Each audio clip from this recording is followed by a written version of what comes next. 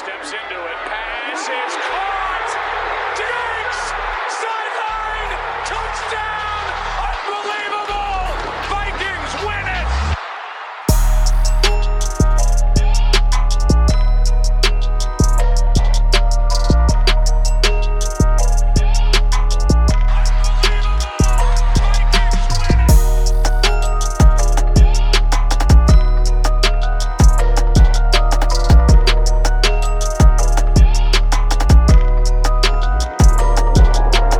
Hey, welcome back to the Unbelievable Podcast. I am BJ Ardell, back here with my guy, Drew Mahold, and today we have another upper management contract to discuss. Rick Spielman, the GM of the Vikings, of course, signed a multi-year deal with the team. Of course, we all know that that's probably a 3-year deal, but it hasn't been announced yet, so it's a multi-year deal on paper. In addition, we're going to talk a little bit about the NFL Top 100. So Drew and I are a little bit late to the party. I'm sure you guys have already discussed the top 100 with your friends. So we'll do a little bit of a kind of a refresher and discuss the Vikings and where they placed on that list and our thoughts on that. And then we had a little bit of an interesting news development that we thought was going to be a primary topic on this show, and that was the trade for defensive tackle P.J. Hall.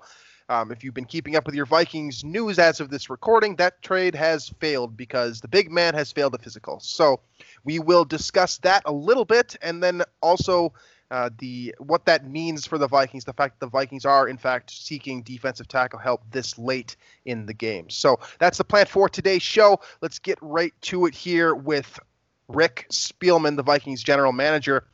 He's staying in Minnesota. What are your thoughts on that, Drew? I mean, it makes sense, right?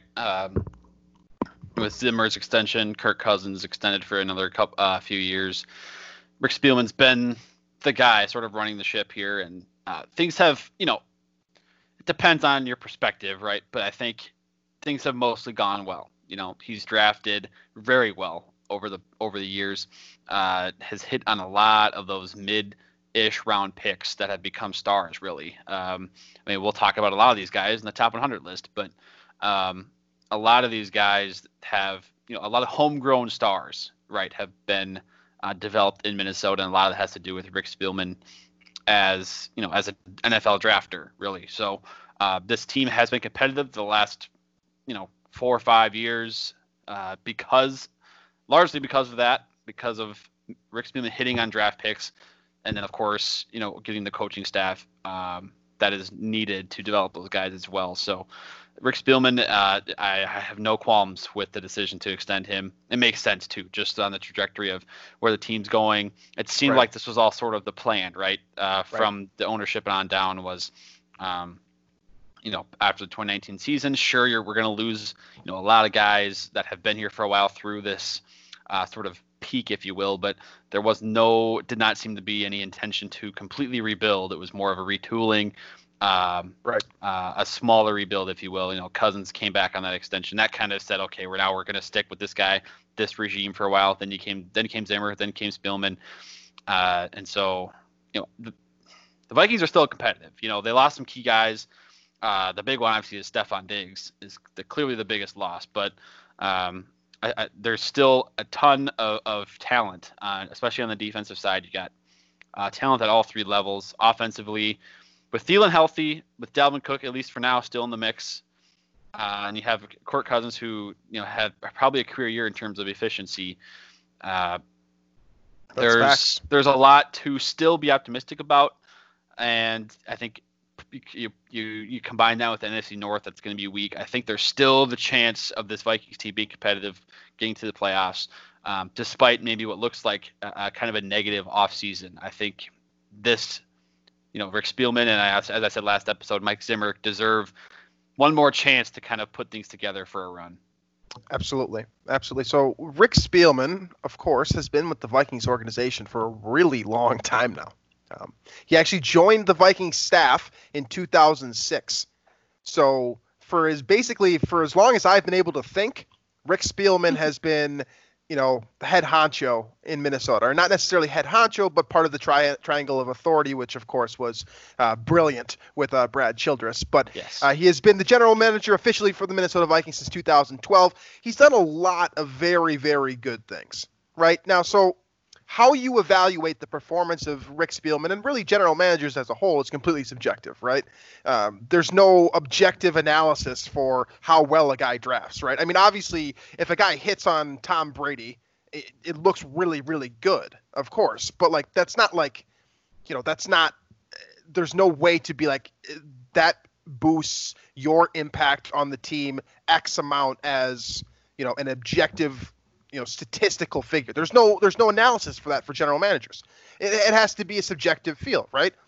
How do you feel about Rick Spielman?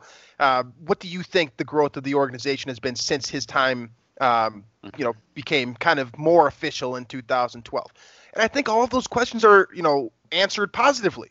For the most part. Are there hiccups? Absolutely. Yeah, the quarterback thing, not awesome. Has not been able to do the quarterback drafting thing basically, his entire tenure in Minnesota, and really when he was with Miami as well. So does he have some blind spots? Absolutely. Does he have some things where the tendencies are a little bit annoying or maybe just a little bit absurd with the draft picks? Yeah, the draft picks. Maybe a little bit, yeah.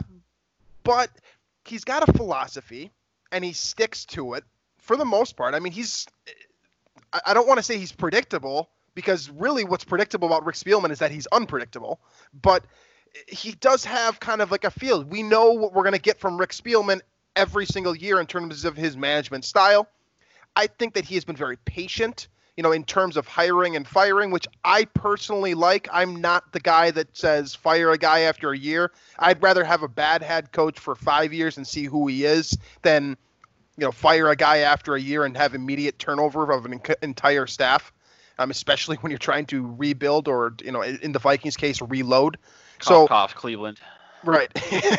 So there are a lot of good things, and in my opinion, more good things than bad things about what Rick Spielman has done since he became the main kind of executive for the Vikings in 2012. Now, we can look at some of these names here. I'm looking at Wikipedia right now. So this is the list of notable hits since Rick Spielman became kind of the guy in charge of calling the shots draft-wise, right? So when the Triangle Authority was in effect, Rick Spielman was still the guy that was kind of the final say.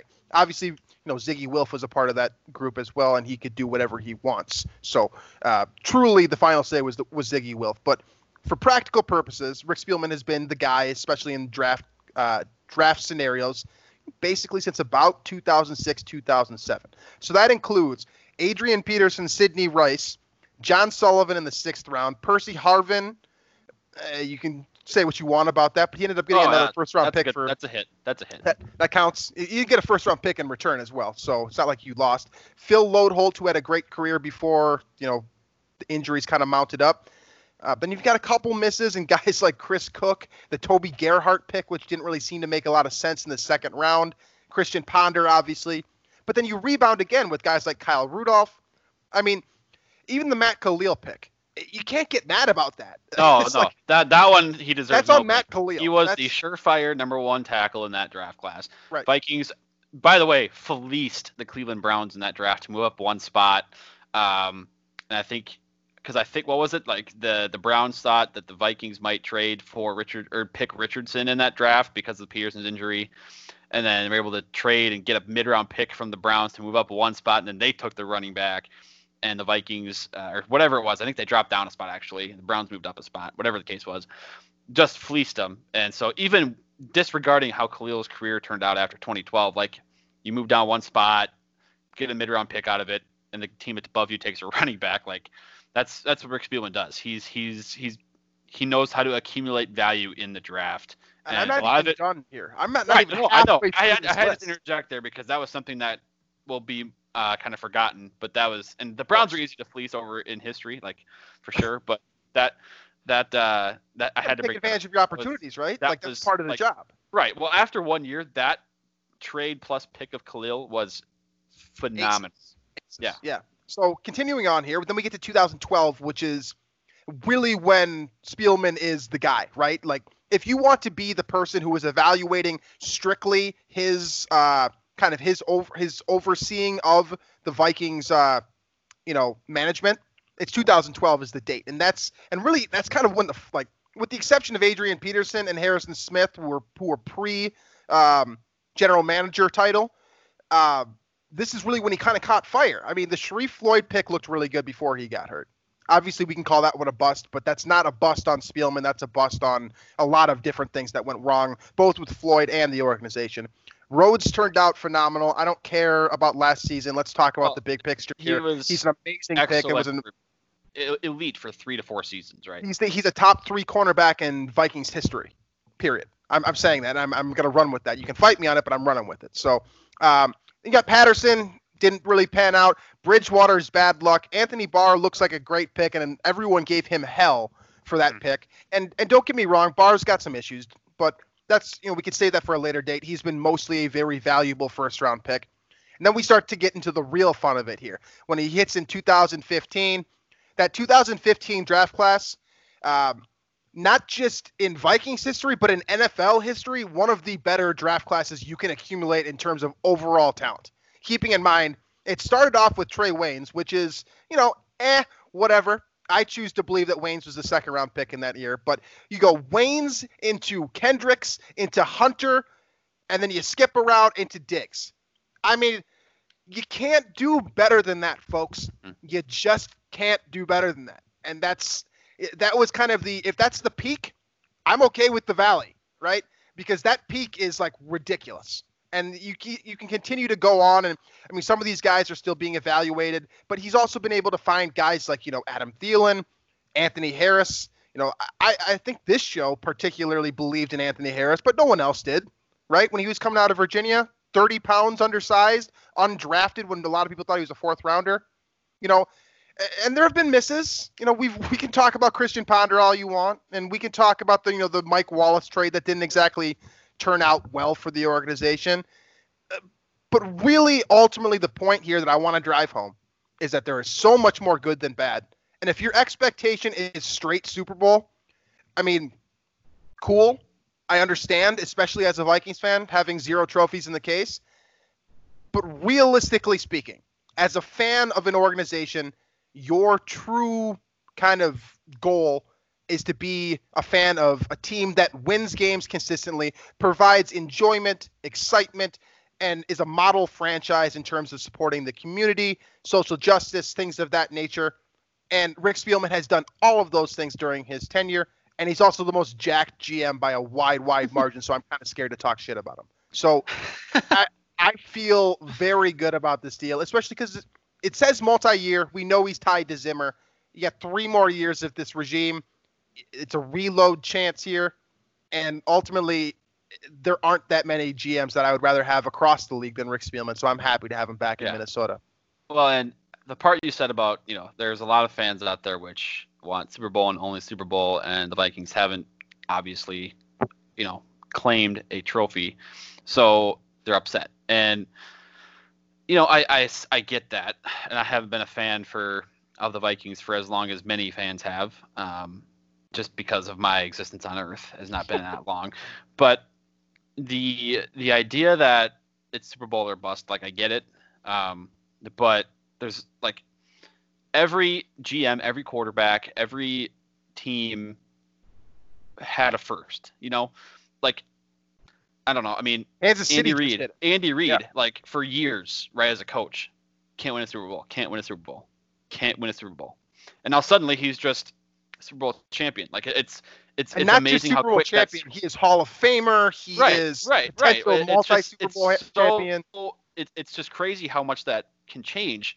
I feel like Vikings fans would be, prior to last year, would be like, well, let's get rid of Andy Reid, because he hasn't won anything yet. And that's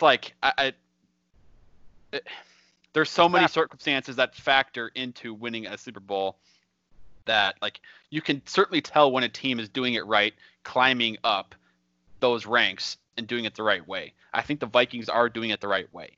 And they maybe have a longer leash on some guys than they should, but they're clear, like you said, there's a philosophy in place. It works. And I'm going to go back to Andy Reid because for years, He was the guy that could not win the Super Bowl, could not win the big game, could not even get to the Super Bowl, right? Besides the 1 year with McNabb and I think 2004. Could not win it, all right? Forever. And and he finally won it with Patrick Mahomes and the Chiefs because he got enough chances over time. Like, I'm not saying that'll happen to the Vikings. It may or may not, but it's not cut and dry. Oh, this guy can't win. It's not like that in the NFL. Things happen. Trent Dilfer is not a Super Bowl champion quarterback more so than, I don't know, like Lamar Jackson right now, because like you're going to clearly take Lamar Jackson over Trent Dilfer. It's stuff like that. Like Kirk Cousins or Trent Dilfer, who do you want? Take Kirk Cousins. So it's like, please answer that question with Kirk Cousins. The Super Bowl only or bust like thing, I'm not a huge fan of. There's just so much context required. There's so many. There's 22 guys on the field. There's like 84 coaches. They all play a role into the team's success. And if one of them goes haywire, the whole team can be ruined. And vice versa. If your quarterback is elite all-time best, like that can carry your coach. So there's so much that goes into it, and I think it's unfair that Zimmer and Spielman do get that sort of bad rap as can't win the big games, can't win the Super Bowl, when they haven't had like a ton. Like it's not like they've been doing this for 20 years, like as a team. It's been like 5-6 years. So, and they've had so many quarterback injuries. Zimmer has, how many different eye surgeries now? 17, whatever it is. There's a lot of things that haven't gone quite right, and they are in Minnesota, where they're technically not supposed to get free agents more than other states because of the state tax and because of the weather or whatever. There's a lot that goes into it that they do really well at. And there's clearly a philosophy in place. They're building things. They can build a roster in Minnesota where other GMs, other coaches have not been able to in the past. And every year winning the Super Bowl means things come together at the right time. That just hasn't happened in Minnesota yet, and it could in the future. Just to kind of piggyback off that last piece that you said right there, everything has to kind of come together at the right time. If I was to ask you, looking at the last 2 years of Kansas City Chiefs football, right? And I said to you, which one of those two teams was better, and which one of those two teams was going to win the Super Bowl? You'd probably say the 2019 edition, right? The year where Mahomes broke all the wet records and wasn't hurt. Yeah, 2018. You mean. 2018, yeah, excuse me. So, but ultimately they win the Super Bowl in the year where everything went wrong. And then ultimately when you get to the postseason, things went right. All of a sudden, Andy Reid, best coach ever, than Bill Belichick. Baltimore got destroyed in the divisional round. That made their path easier. And they play Tennessee instead of Baltimore in the playoffs, like stuff like that. That is part of it coming together. Now, I think the Chiefs and Mahomes, clearly the best quarterback in the league. Chiefs were clearly the best offense in the league when everybody's healthy, right? But like you said, I mean, the Chiefs, to me, were clearly the better team in 2018. They just ran into Tom Brady's greatness a little bit there in that AFC Championship game. And so, 2007 Patriots, everything kind of came together for the Giants that year, or at least in that Super Bowl. Well, and that playoff, really. And that playoff, things happen. Like the 2007 Patriots, probably the best team that's ever existed. Yes. But nobody's going to think of them that way because they don't have a Super Bowl. Right. So. Right. So to kind of get back to the actual point with Rick Spielman here, it's just that you have to count for more than just Super Bowl titles when, I guess you don't. You can do whatever you want. I don't care. But from my perspective, I think you'll be a happier fan and really just honestly a happier human being if you evaluate things by more than just wins and losses strictly and look at kind of the big picture and what all the good things that Rick Spielman has brought to this organization, and has continued to do so. Let's just keep in mind here, the sheer fact that Spielman has never once been a liability is a positive. Think about if you look around the league. That's a positive. Look around the league and think about all the GMs who have made ridiculous decisions, not gotten fired, and then, things really got bad. Spielman has never been that guy. And you can say this about the entire organization from the top down. We talked about, the Wilfs never embarrassing us, a couple, 6 shows ago or whatever. Spielman follows the mantra in Minnesota.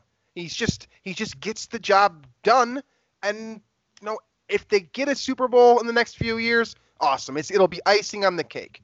But I'm going to look back at, regardless of what happens, I'm going to look back at this tenure of GM that began officially in 2012, but in my mind really began in 2007. And I'm going to see all of the good things before the Blair Walsh missed kick, or, the Saints killing Brett Favre, or whatever reason that sticks out in your mind for why the Vikings have not captured peer greatness to date, or at least during this tenure, I'm not going to be seeing that stuff as much because, unless I'm on Twitter, then I'll see it a lot. But I'm not going to see it as much because Spielman has done so many great things for this team, and ultimately, I know no one wants to hear this, but it's about generating revenue, right? And the Vikings are worth way more money now than they were when Spielman took over. And that's a product of the Wilfs, of course. That's a product of marketing, advertising, a million other factors involved.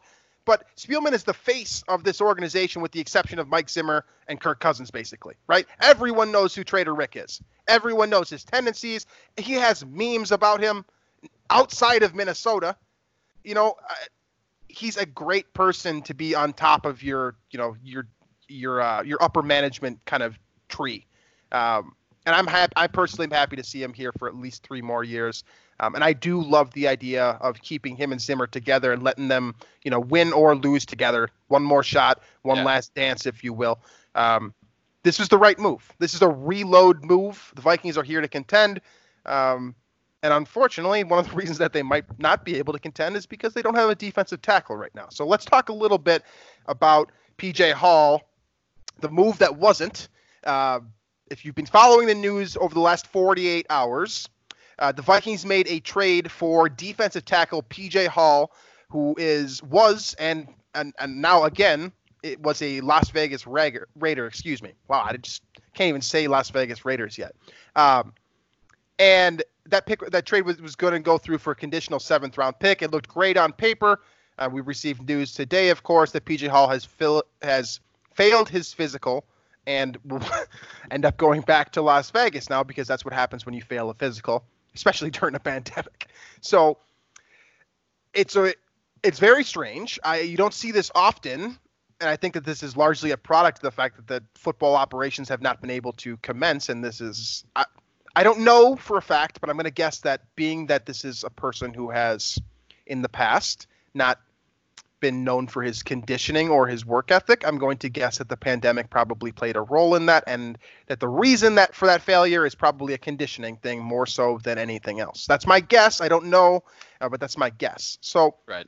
Ultimately, what we can take away from this is none of that matters. What I just said, none of that matters at all. Like, you don't even need to know that. You could have missed that entire news cycle and been completely fine because PJ Hall's not coming to the Vikings. It's just not happening. But what we do know now is that, and there's a question that we had a couple shows ago, well, what are the Vikings going to do now with Michael Pierce opting out of the NFL season and Shamar Stephen basically playing, alongside a 4th-year player that has been essentially a spot starter in Jaleel Johnson and, a couple of younger guys who have not seen much time at all, specifically the Baylor kid that just got drafted in, more of a 3 technique, but it is what it is. My point being here is we now know that the Vikings are in the market for a defensive tackle, and specifically a big one, like a big human being. So that's confirmed. What are your thoughts? What's your approach now that we know the Vikings want this? We know what types of resources that they have now. What can they do? Is there an answer? Snacks. That's the answer. No, well, maybe. I mean, they're going to get some cap space with the whole Pierce thing. I don't know exactly the terminology and the specifics on what dollars are opening up, which ones are carrying over to 2021, how that all works with COVID. I am not about to read all of the documents on that, but I do know that it sounds like they're going to get some more cap space. And if they wanted to, Snacks Harrison is still out there to be signed. He's a big body. We know that. Takes up a lot of space, a lot of humanity there. And that is, he has that skill set to play that nose tackle. Now, there are concerns with age and health and what have you with Snacks, but that's the first name that jumps out to my mind. Otherwise, like we talked about before, there's a ton of names at that position for the Vikings. Not necessarily a ton of production or experience in the NFL. There's a ton of names, at least at defensive tackle in general as a whole position. Not necessarily a ton at the nose tackle role, but at 3 tech and at defensive tackle in general. A bunch of names on that Vikings roster: Jalen Holmes, Jaleel Johnson, Shamar Stephen, James Lynch, Hercules Mataafa, Armin Watts. There's a lot of guys that want that opportunity to be a starter or a full-time guy, and that's going to open up for one of them. And I don't know if they're going to do a camp battle. If they're not, I at least want to see them kick the tires on Snacks and see what's up there personally. But there's a lot of names, and maybe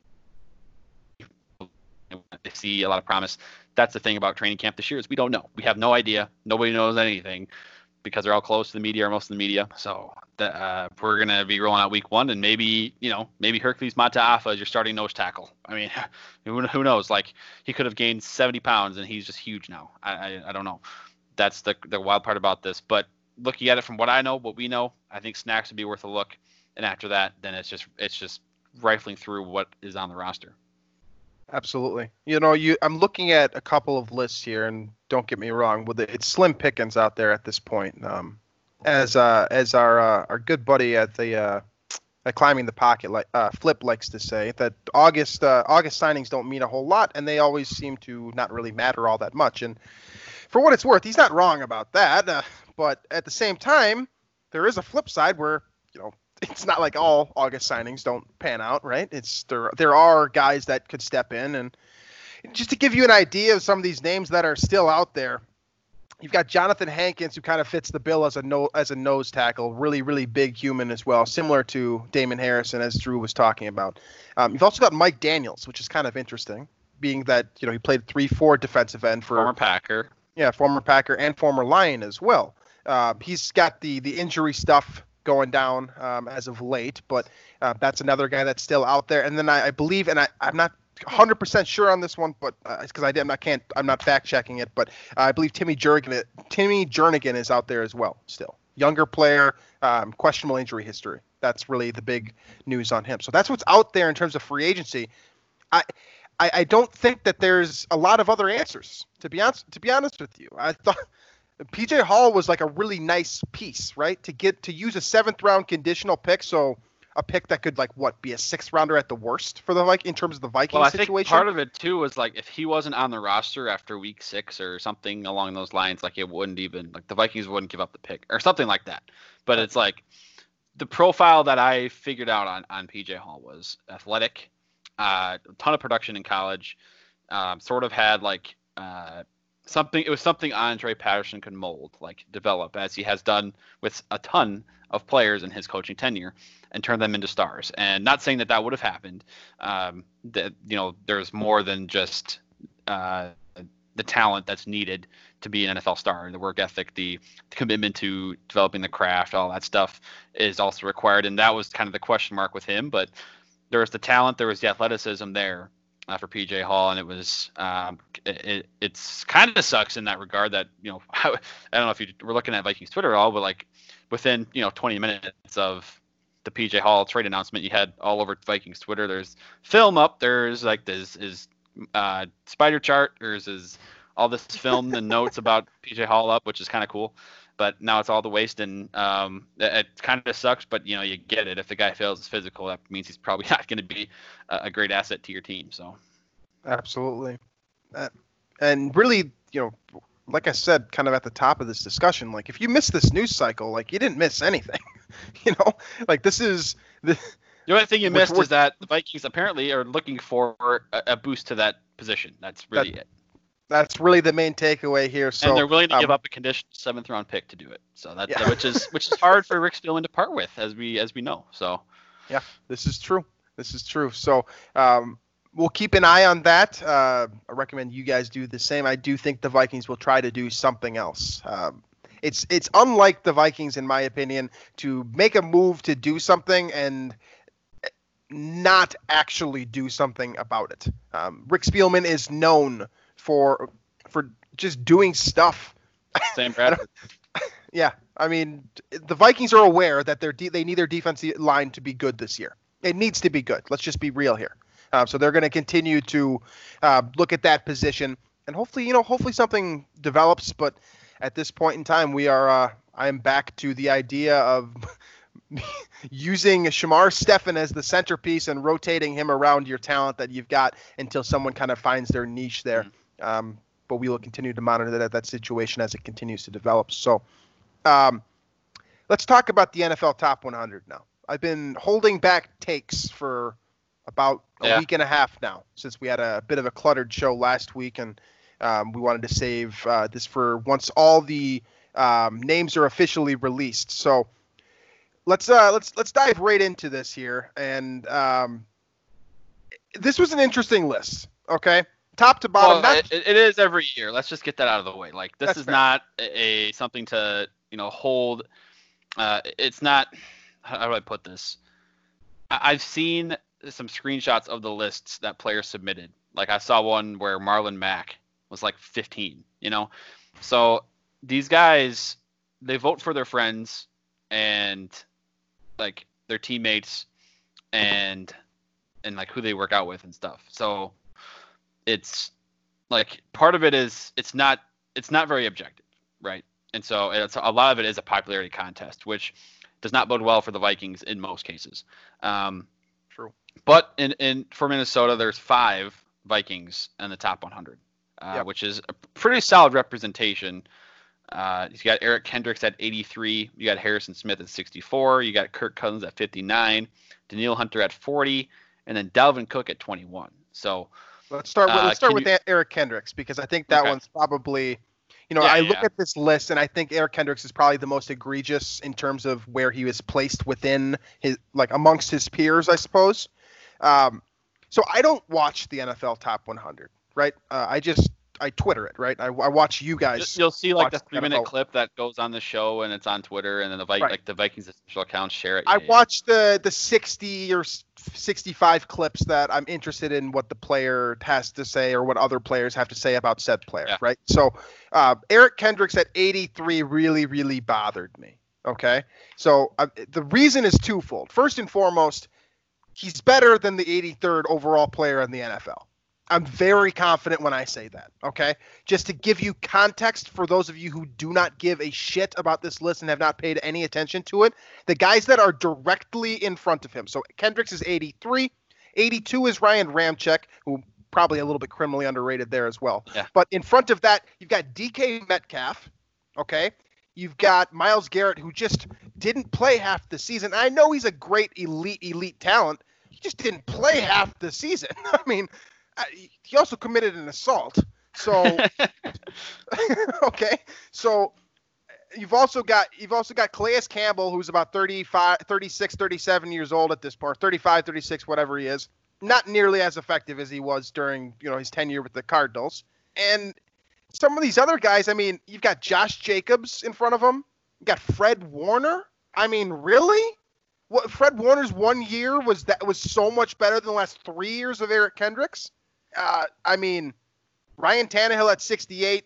You can't tell me that Demario Davis is a better linebacker than Eric Kendricks, and he's at 67. You cannot tell me that. I will not accept your argument. It's not happening, period. Kendricks does everything that Davis does at a higher level, and there's objective evidence across the board, whether you're looking at regular statistics or you're looking at Pro Football Focus, or if you're just someone who likes to watch the film. Who flies to the ball faster? Who gets his hand up when the pass is in his general area? That's Eric Kendricks. That's not Demario Davis. And you guys know that because Demario Davis got smoked by Dalvin Cook and the Vikings in the wild card round last year. So that one pissed me off. That was very annoying. And we can continue to go up this list too, by the way. Preston Smith. You want to tell me Preston Smith is better than Eric Kendricks? I understand that their linebacker positions are a little bit different, but no, that's just incorrect. That's not accurate. That's just Logan Ryan, the cornerback. Logan Ryan is a better overall player than Eric Kendricks. I could keep going. Like this is ridiculous to me. There are so many names on here where it's not even like Todd Gurley. You want to tell me that was bad? I was waiting for you to get to that one. It's better than Eric Kendricks. 43. Look at 43. Yeah, Jimmy Garoppolo. Like, I mean, let's just be real here. I'm not. I don't feel like I'm being a ridiculous fan in saying that. Like, just freaking look at this list. Like, it's not. I'm saying it's a popularity contest. That's why a lot of this is. It's Todd absolutely is not the 51st best player. He is the 251st best player in the NFL. Okay, but also Eric Kendricks. How is he not more popular? He's hilarious for one. He's an amazing social justice guy. He's literally leading the Vikings in that department right now. So if you want, do you like a funny player? Eric Kendricks is a funny player. Do you like an athletic player that gets the job done? Definitely does that and has been doing it consistently for 4 years now. Do you like a guy who is excellent value for his contract? Eric Kendricks is that guy as well, folks.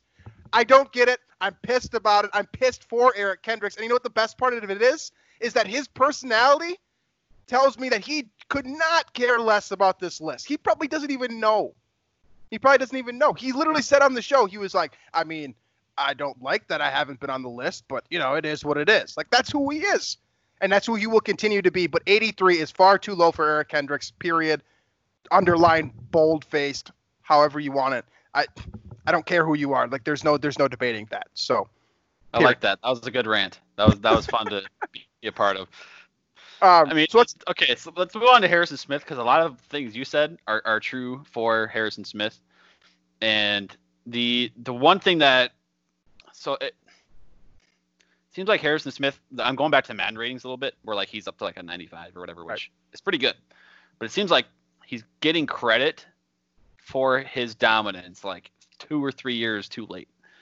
And he was the best safety like of all time in terms of Pro Football Focus, what they think, and his production on the field in 2017. Like he did everything at the highest level.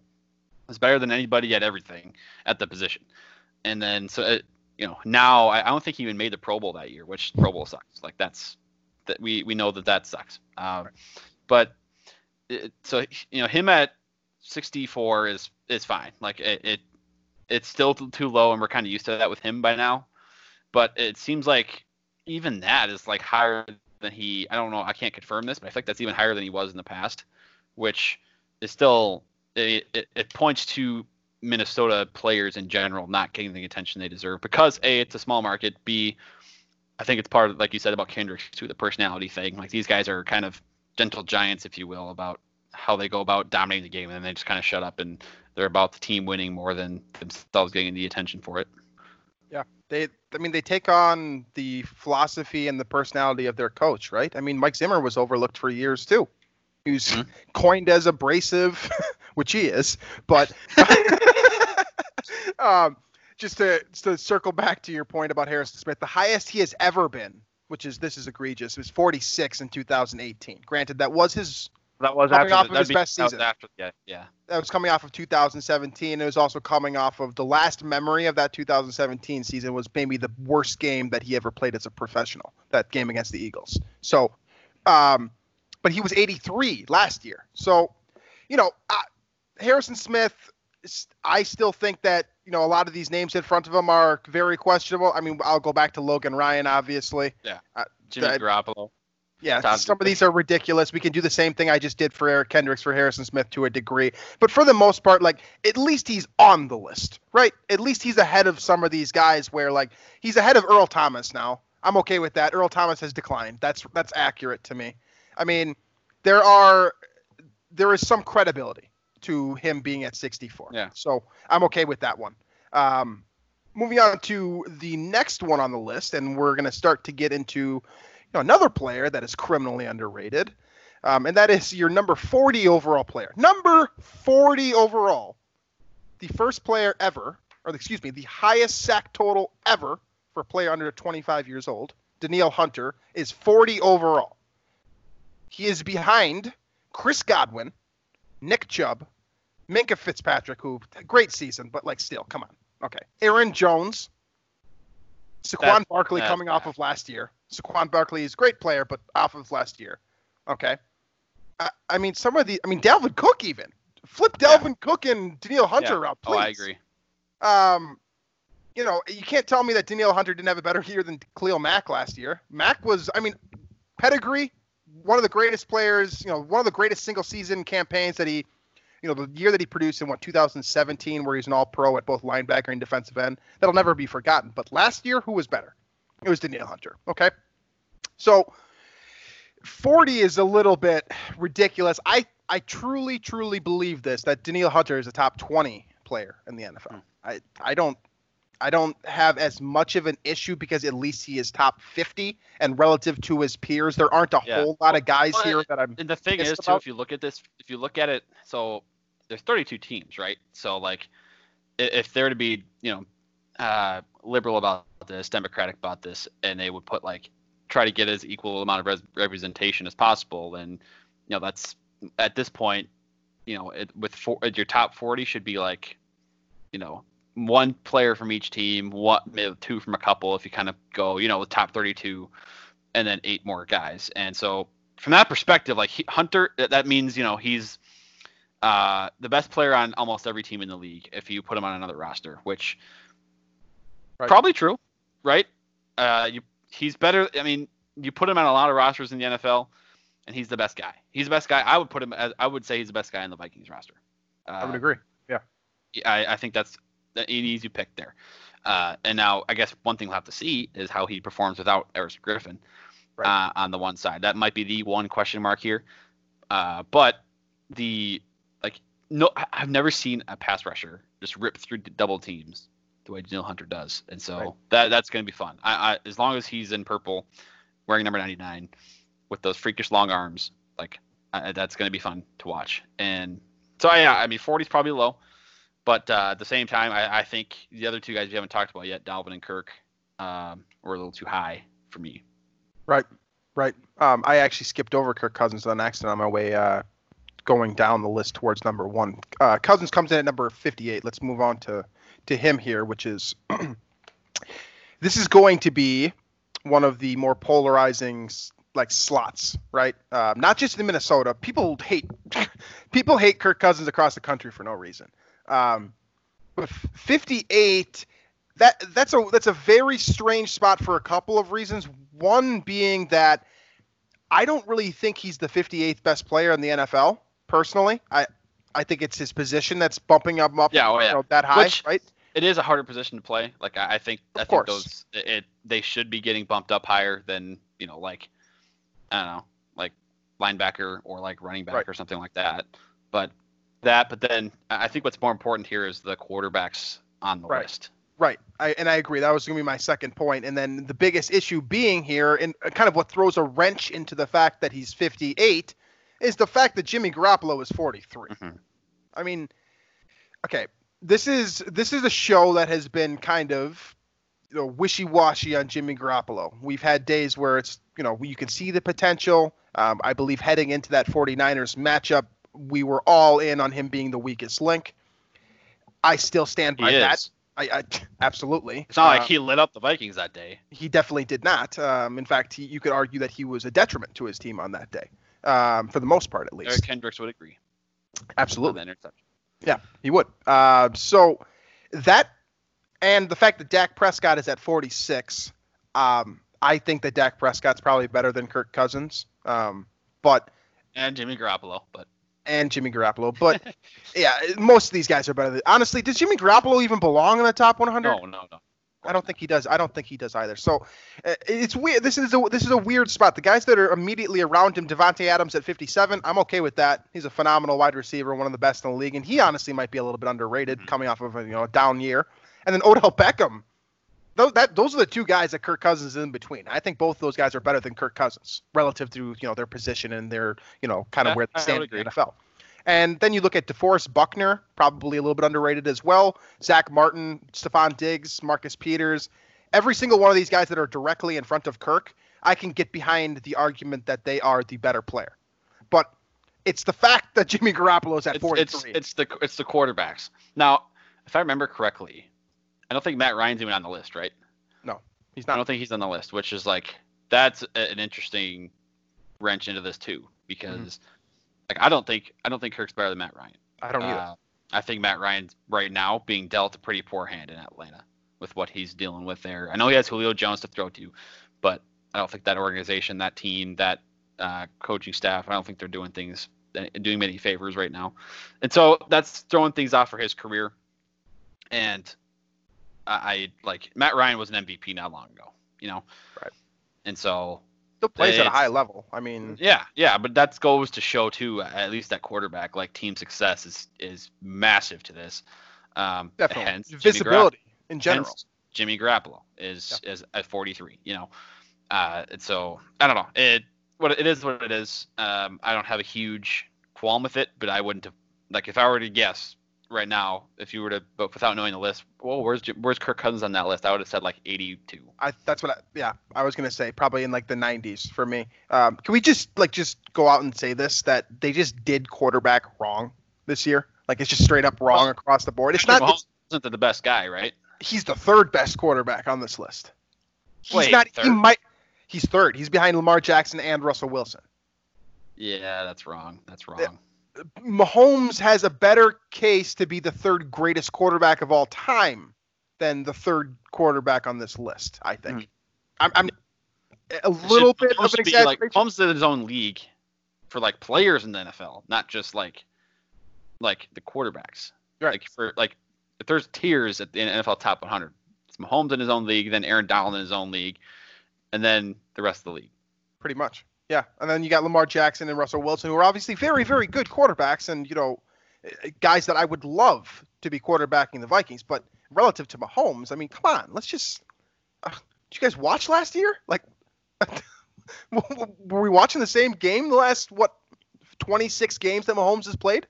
He's the best player in the league by a wide margin. And let's also keep in mind here that they have Breeze at 12, Brady at 14, and Rodgers at 16, and Watson at 20.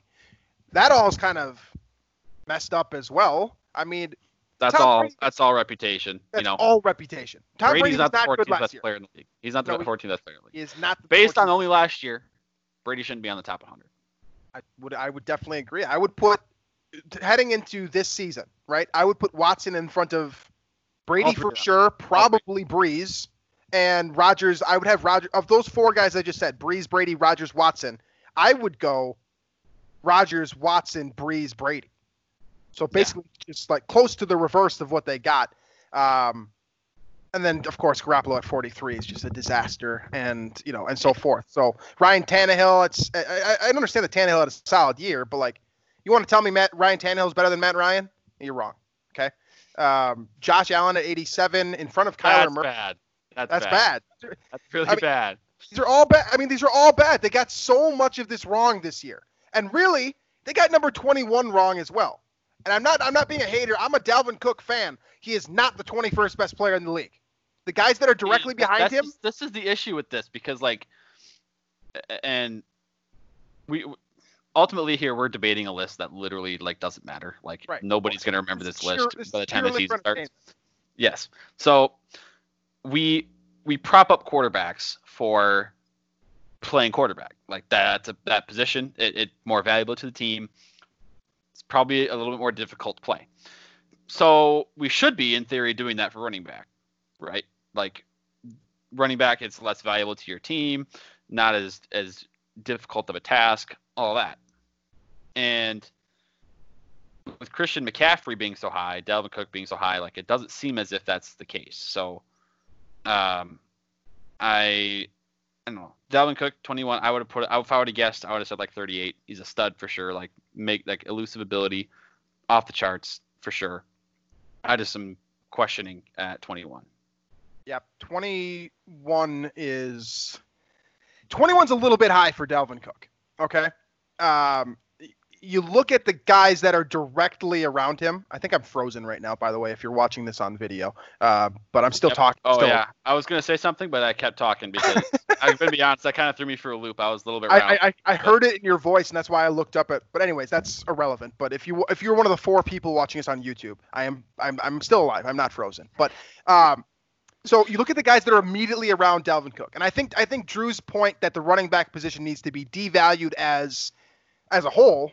In relative to the league, if we're going to positively value quarterbacks, we should be negatively, hurting running backs the same way, right? Absolutely. Okay. So then you look at the guys that are immediately around Dalvin Cook, as I have done with the last few guys, right?